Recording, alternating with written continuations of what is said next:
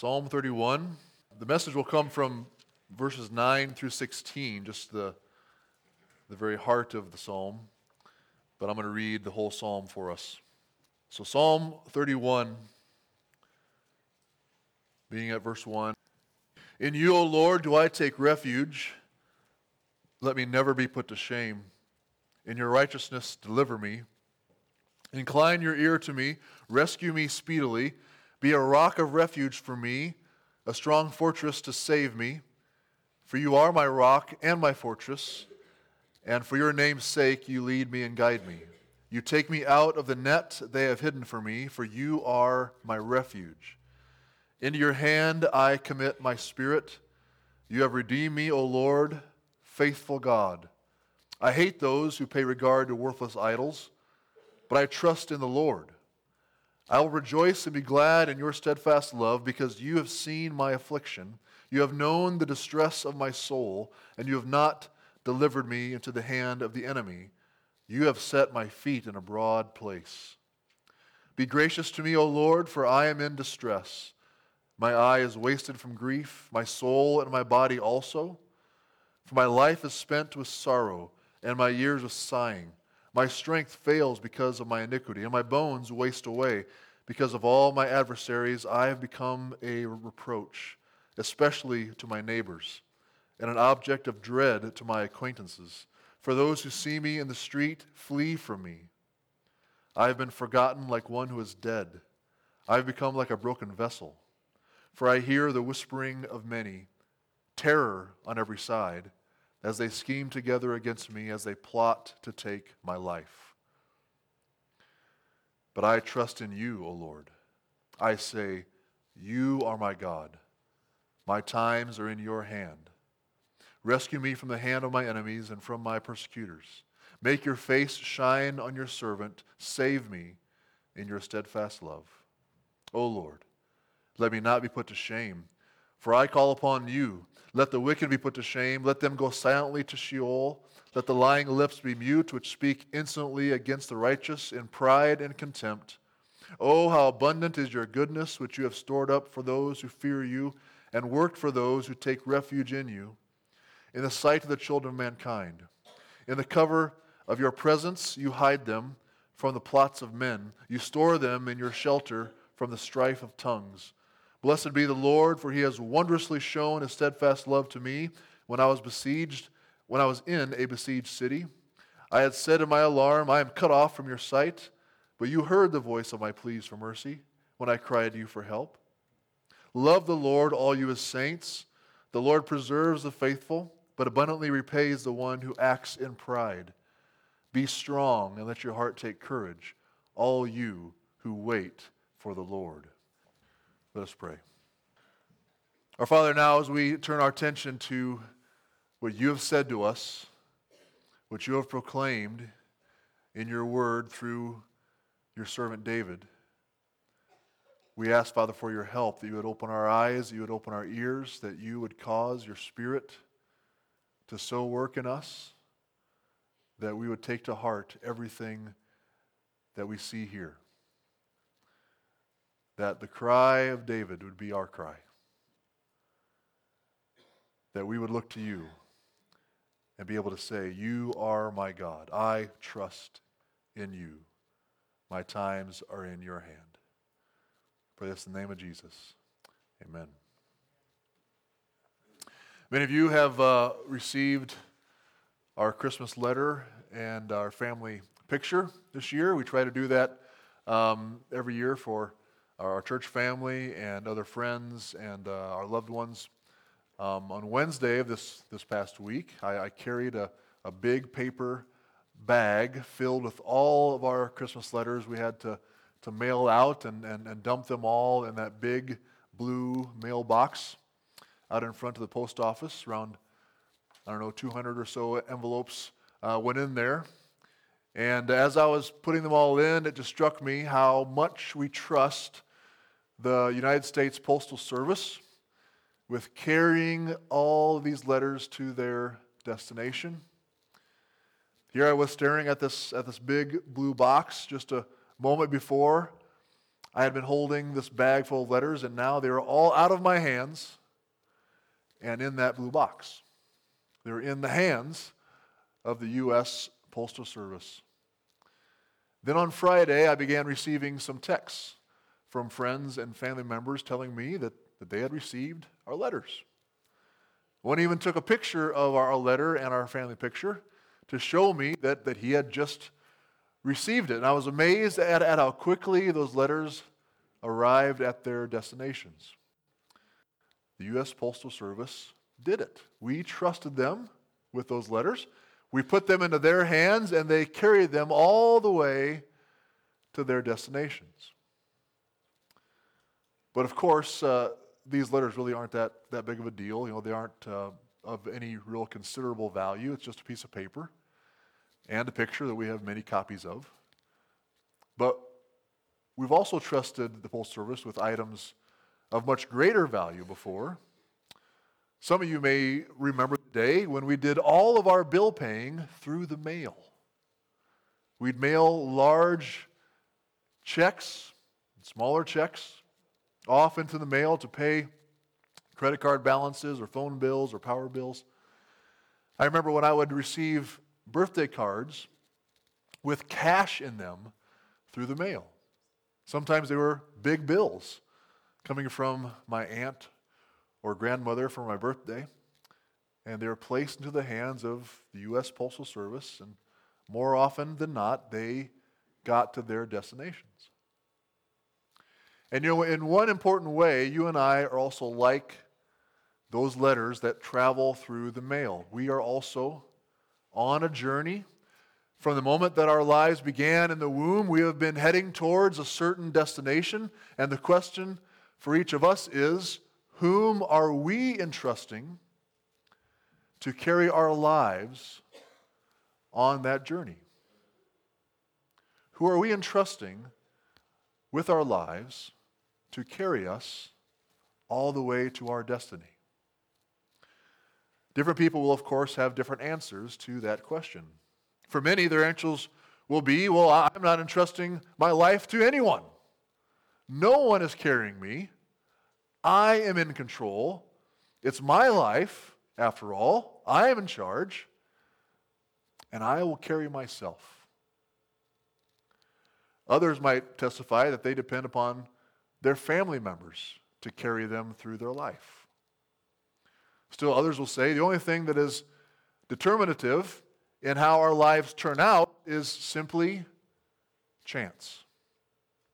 We just happen to be born in a certain place and in a certain family, and we've now wound up where we are due to all kinds of different random chance happenings in our lives, and then when we die, whether it is due to some accident or cancer or old age, will ultimately simply be due to chance. No other greater reason than that. There's no meaning. But here in Psalm 31, here in our Bibles, we are given the Christian's answer to that question. Who are we entrusting our lives to? We are convinced that there is more to life than just what we can experience with our senses. We know our lives are not here by chance, but were purposefully created by the all-powerful God. We believe that He is far greater than us, and that He is sovereign over all things, that He has revealed Himself to us through His Word. And so Christians entrust their lives to Him, to God. So as we begin a new year, I thought it would be good for us to be reminded that our times are in His hands. So again, we're looking at verses 9 through 16, and the main theme from this passage is the Lord can be trusted to care for His servants through the various calamities of life. So like all Psalms, Psalm 31 is written from the perspective of a believer. This one in particular is written by a fairly well-known believer, that is King David of Bethlehem. It's primarily a prayer, and quite a personal one, at that, it's instructive to us as well. I'm only going to focus again on the very heart of the psalm, verses 9 through 16, with the key line found in verse 15, "My times are in your hand." These verses show us three important things about the life of a believer that we can take with us into this new year, into 2023. The first thing is that believers will encounter various trials and kinds of distress. That's in verses 9 through 13 there. Some of you can relate to that point from this past year maybe. Others of you are bound to experience distress of some kind in the coming year. So this reminds us that it is not something that is strange. When we encounter distressful things in our lives and just distressful times, it's not something we should think is this is strange. No. Believers will encounter various trials and kinds of distress in our lives. We should expect it. Secondly, believers trust that their lives belong to the Lord. That's in verses 14 and the first part of verse 15. Believers trust that their lives belong to the Lord. This is at heart. This is the heart of this psalm, and this is the core truth for us to take comfort in this morning. And then thirdly, in times of distress, believers call upon the Lord for rescue. Verses 15 and 16. We call upon the Lord for rescue. So if you have sermon notes that I put in the bulletins each week, or you grab them from the back counter there, you'll see that outline. Those three main points. You may find it helpful to have that out to follow along this morning. So again, first, believers will encounter various trials and kinds of distress.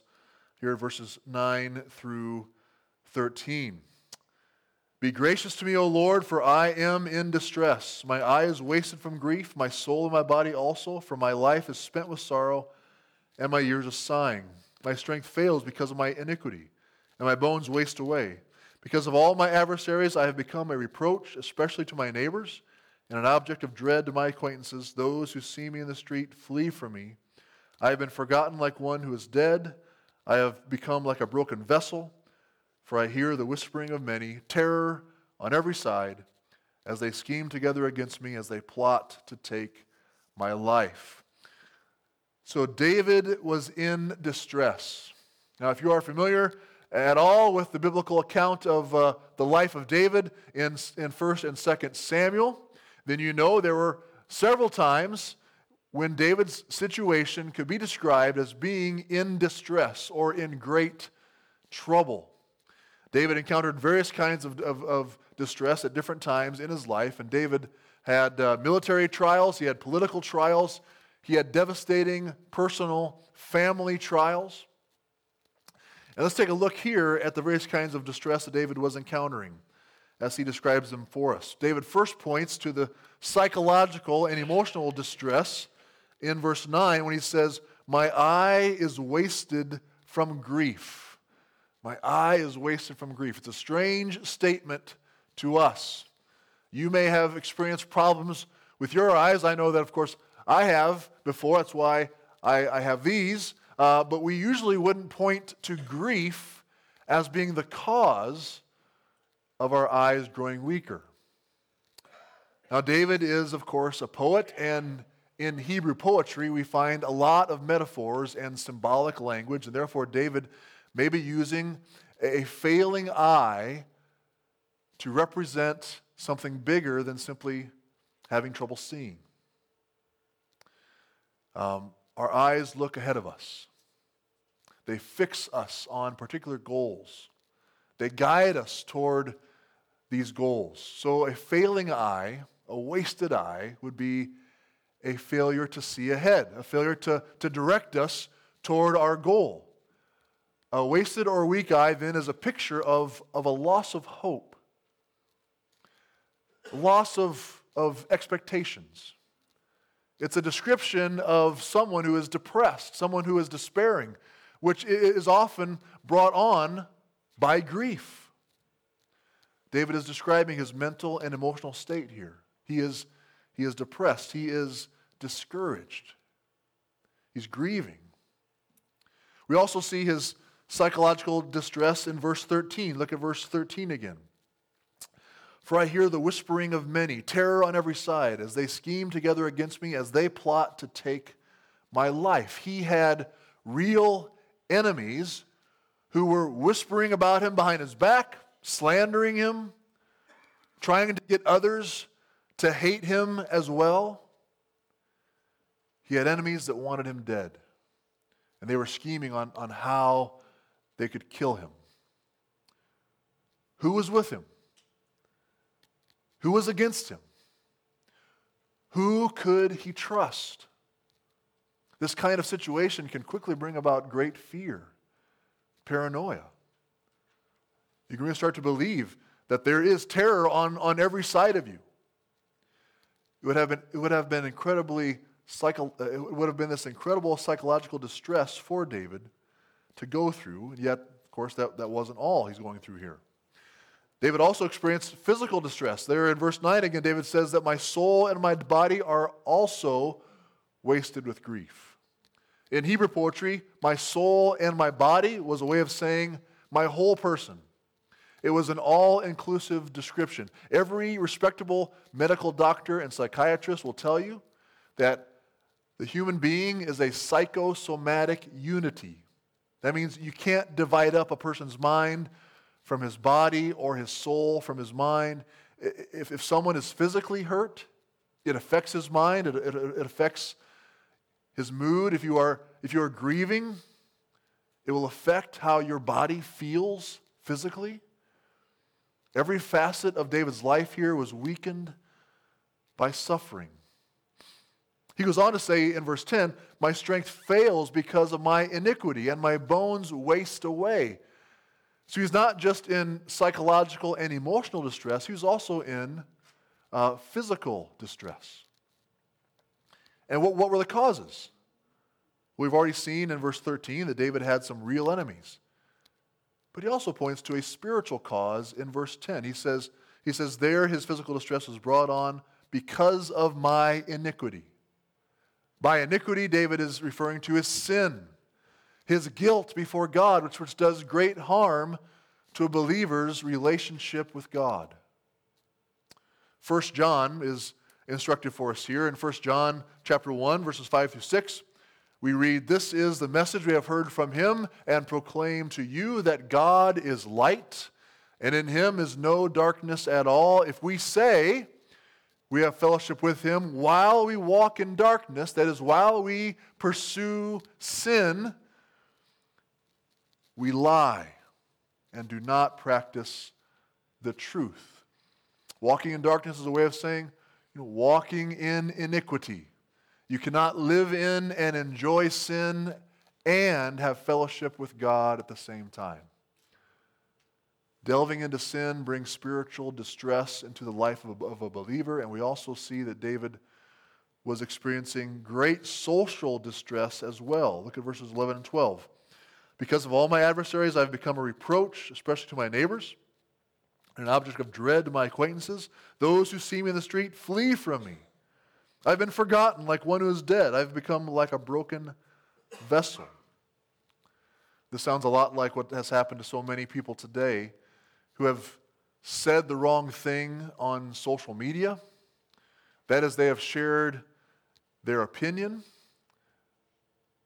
that's out of step with the current cultural climate, prompting or the current cultural climate promoting the acceptance and even the celebration of sins like homosexuality or abortion or transgender lifestyles that have been, and so they've been canceled because they've not fallen in with the spirit of the age towards those issues.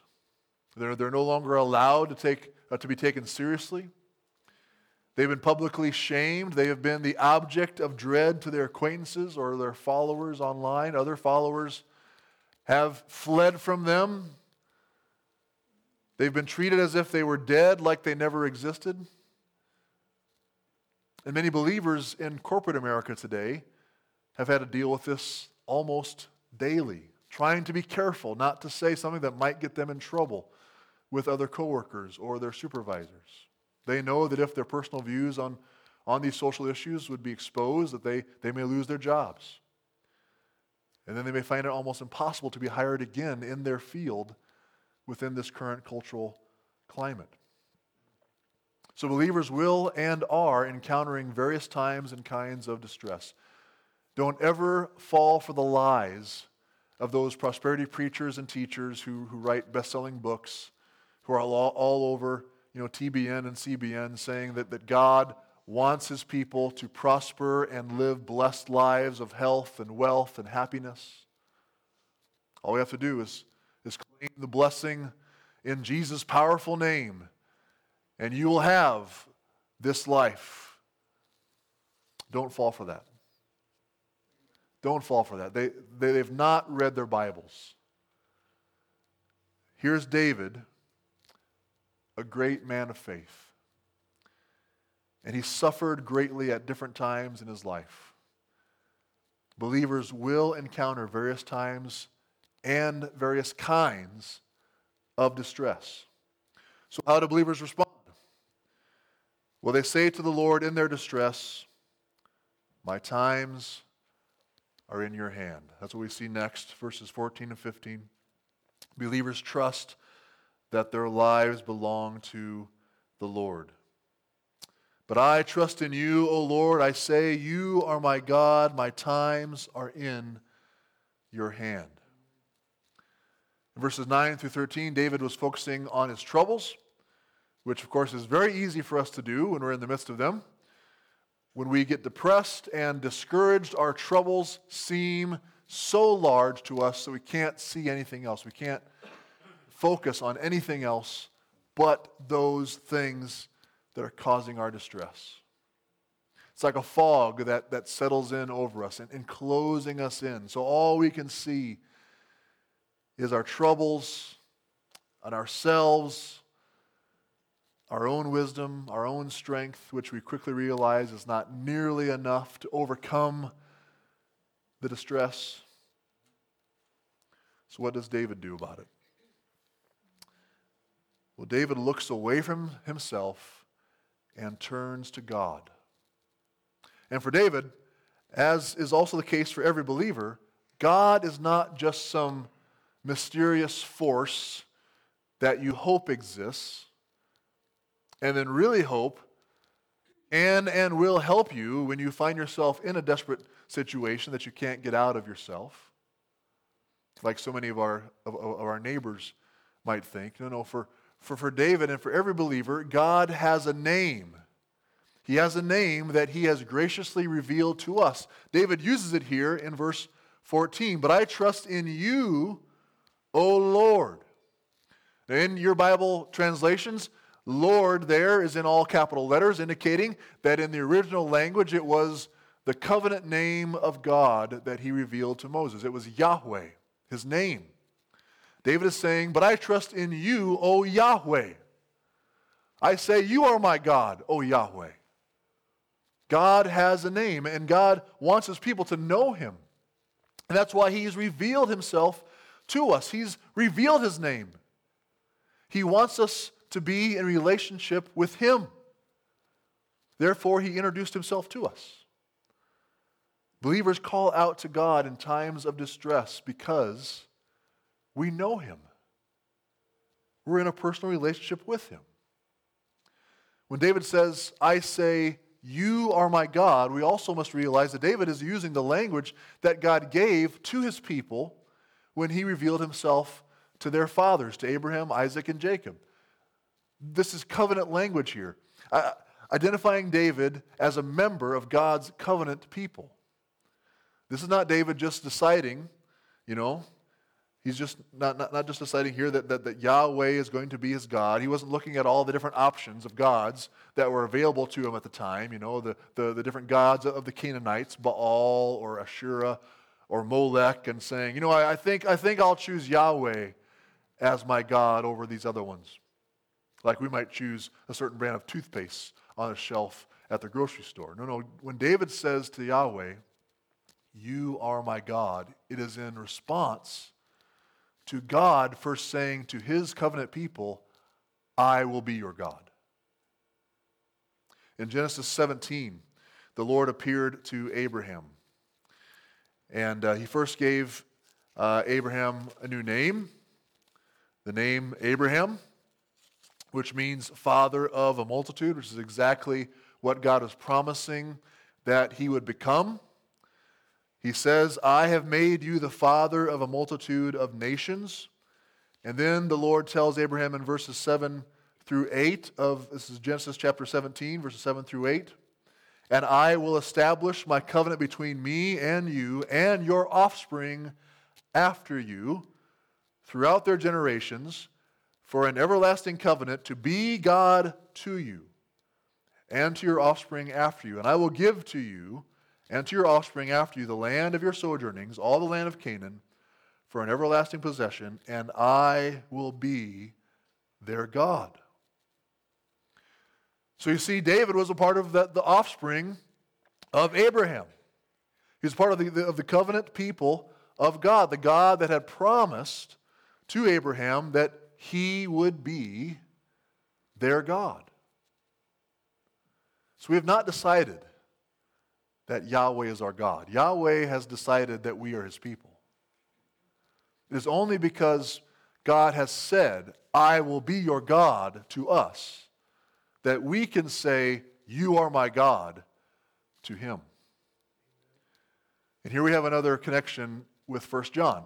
In 1 John 4:19, we read, we love God because he first loved us. If we say to the Lord with David, you are my God, I will trust in you, it will only be in response to the Lord saying to us, you are mine. I have chosen you. It's as Jesus said to his disciples in John 15, you did not choose me, but I chose you. And having that realization, taking your eyes off of your troubles and putting them on the God who has said to us, you are mine. I have chosen you. I will be your God, and you will be my people. Well, that immediately makes our troubles seem much, much smaller. It helps even more then to make the same connection that David does in verse 15. If the sovereign creator of the universe is my God, if the one who created all things, who is sovereign over all of the world and everything that happens in it, if he's my God, well, then my times are in his hands. Times here is not referring to specific dates like January 1st, 2023, but it refers to periods of time like seasons of mourning or celebrations. Your times before being married, and then your times while you were married, and then the times after you lose your spouse. All those times are in the Lord's hands. The times of joy and the times of sorrow and suffering. They are all in the Lord's hands. He is sovereign over them all. He has purposes for them. He is working out his plan of redemption for you and others through them. All the times of a believer's life are in the safe and sovereign hands of God, who is the God of unfailing love. Therefore, my friends, we can be assured. We can be assured that, as one pastor put it, we are not trapped in the grip of blind forces, nor tossed about on an ocean of chance. Nothing happens to us except through God and by his will. Do you remember what Jesus taught his disciples about the sparrows? Last weekend on our drive to Greta's folks in Iowa, we noticed a lot of little birds, gathering along the side of the highway as we were driving. I don't know why birds do that, particularly in cold weather. Maybe you do. But it's not a very safe place for birds to hang out. For of course, as cars approach, as as I would approach the birds, they would all fly up into the air and cross the highway. And sure enough, on one of those occasions, the last bird in the flock didn't quite make it over our Suburban. It bounced off of the front of our hood and flew up in the air, and I peeked into the rearview mirror and saw his lifeless body land in the middle of the highway. And I was, of course, reminded of what Jesus said in Matthew 10:29. Are not 2 sparrows sold for a penny? And not one of them will fall to the ground apart from your Father in heaven. So do you know what that means in relation to Psalm 31:15? It means that sparrows' times were also in the Lord's hand. Not one sparrow falls to the ground apart from your Father in heaven. Jesus was then, of course, implying that if God is sovereign over the life and times of sparrows, well, then he is certainly sovereign over the life and times of his people. Not one of his people will fall to the ground apart from him. But he also assures us, fear not. You are of more value than many sparrows. The Lord has not committed himself to sparrows. He's only committed himself to his covenant people. He did not send his Son into the world to redeem sparrows, but to redeem his people. So are you one of his people? Can you say with God's covenant people, you are my God. I will trust in you. My times are in your hand. If so, then you have the privilege of doing what David and all believers do when they are in particular times of distress. Again, second half of verse 15 to verse 16. In times of distress, believers call upon the Lord for rescue. Rescue me from the hand of my enemies and from my persecutors. Make your face shine on your servant. Save me in your steadfast love. It is because God is sovereign over our times that we can trust that he's able to save us. And it's because he has revealed to us his steadfast, committed, faithful love for us that we can be assured that he will work for our good in every trouble and distress that we are in. David is recalling here in verse 16, like he so often does in the Psalms, how the Lord revealed himself to Moses in Exodus 34:6, where he said, the Lord, which again, that's his name, Yahweh, Yahweh, a God merciful and gracious, slow to anger, abounding in steadfast love and faithfulness, keeping steadfast love for thousands, forgiving iniquity and transgression and sin. And David, as David mentioned earlier, the greatest distress that we could ever be in is the distress that comes from being under God's condemnation for our sin, for our iniquity. But God has worked for his people in order to save them from that condemnation. He sent his only Son into the world to die as our substitute in our place for our guilt. The Son of God took on flesh.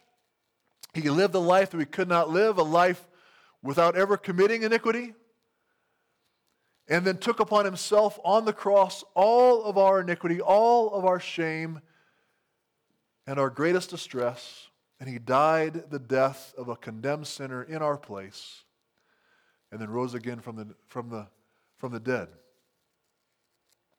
to justify all those who put their trust in him before God. Yahweh has already worked for the rescue and the redemption of his people through his Son, the Lord Jesus Christ. Now, whenever we are in distress, whenever we feel like we have terror on every side of us, we can trust that God will not leave us nor forsake us, but is with us, using whatever the hardships are for our ultimate good. John Newton's famous lyrics in his most famous hymn help us to apply this to our lives. We will trust the Lord to preserve us by his amazing grace. As he writes in it, through many dangers, toils, and snares. And as I've added, and disasters, troubles, fears, aggravations, and assaults. When we take our eyes off of our distress, off of our fears, and turn our attention to the Lord and who He really is for us, then we can cry out to Him for deliverance. We can trust Him to be our refuge. We can see that our times are truly in His hands, and therefore we have no reason to panic. In verse 16, David prays, "Make your face shine on your servant. Save me in your steadfast love." On Thursday night, this past week, I brought Esther, Packer, and Luther down to Lincoln. We went down there to see the Huskers play the Hawkeyes in basketball. The game did not go our way.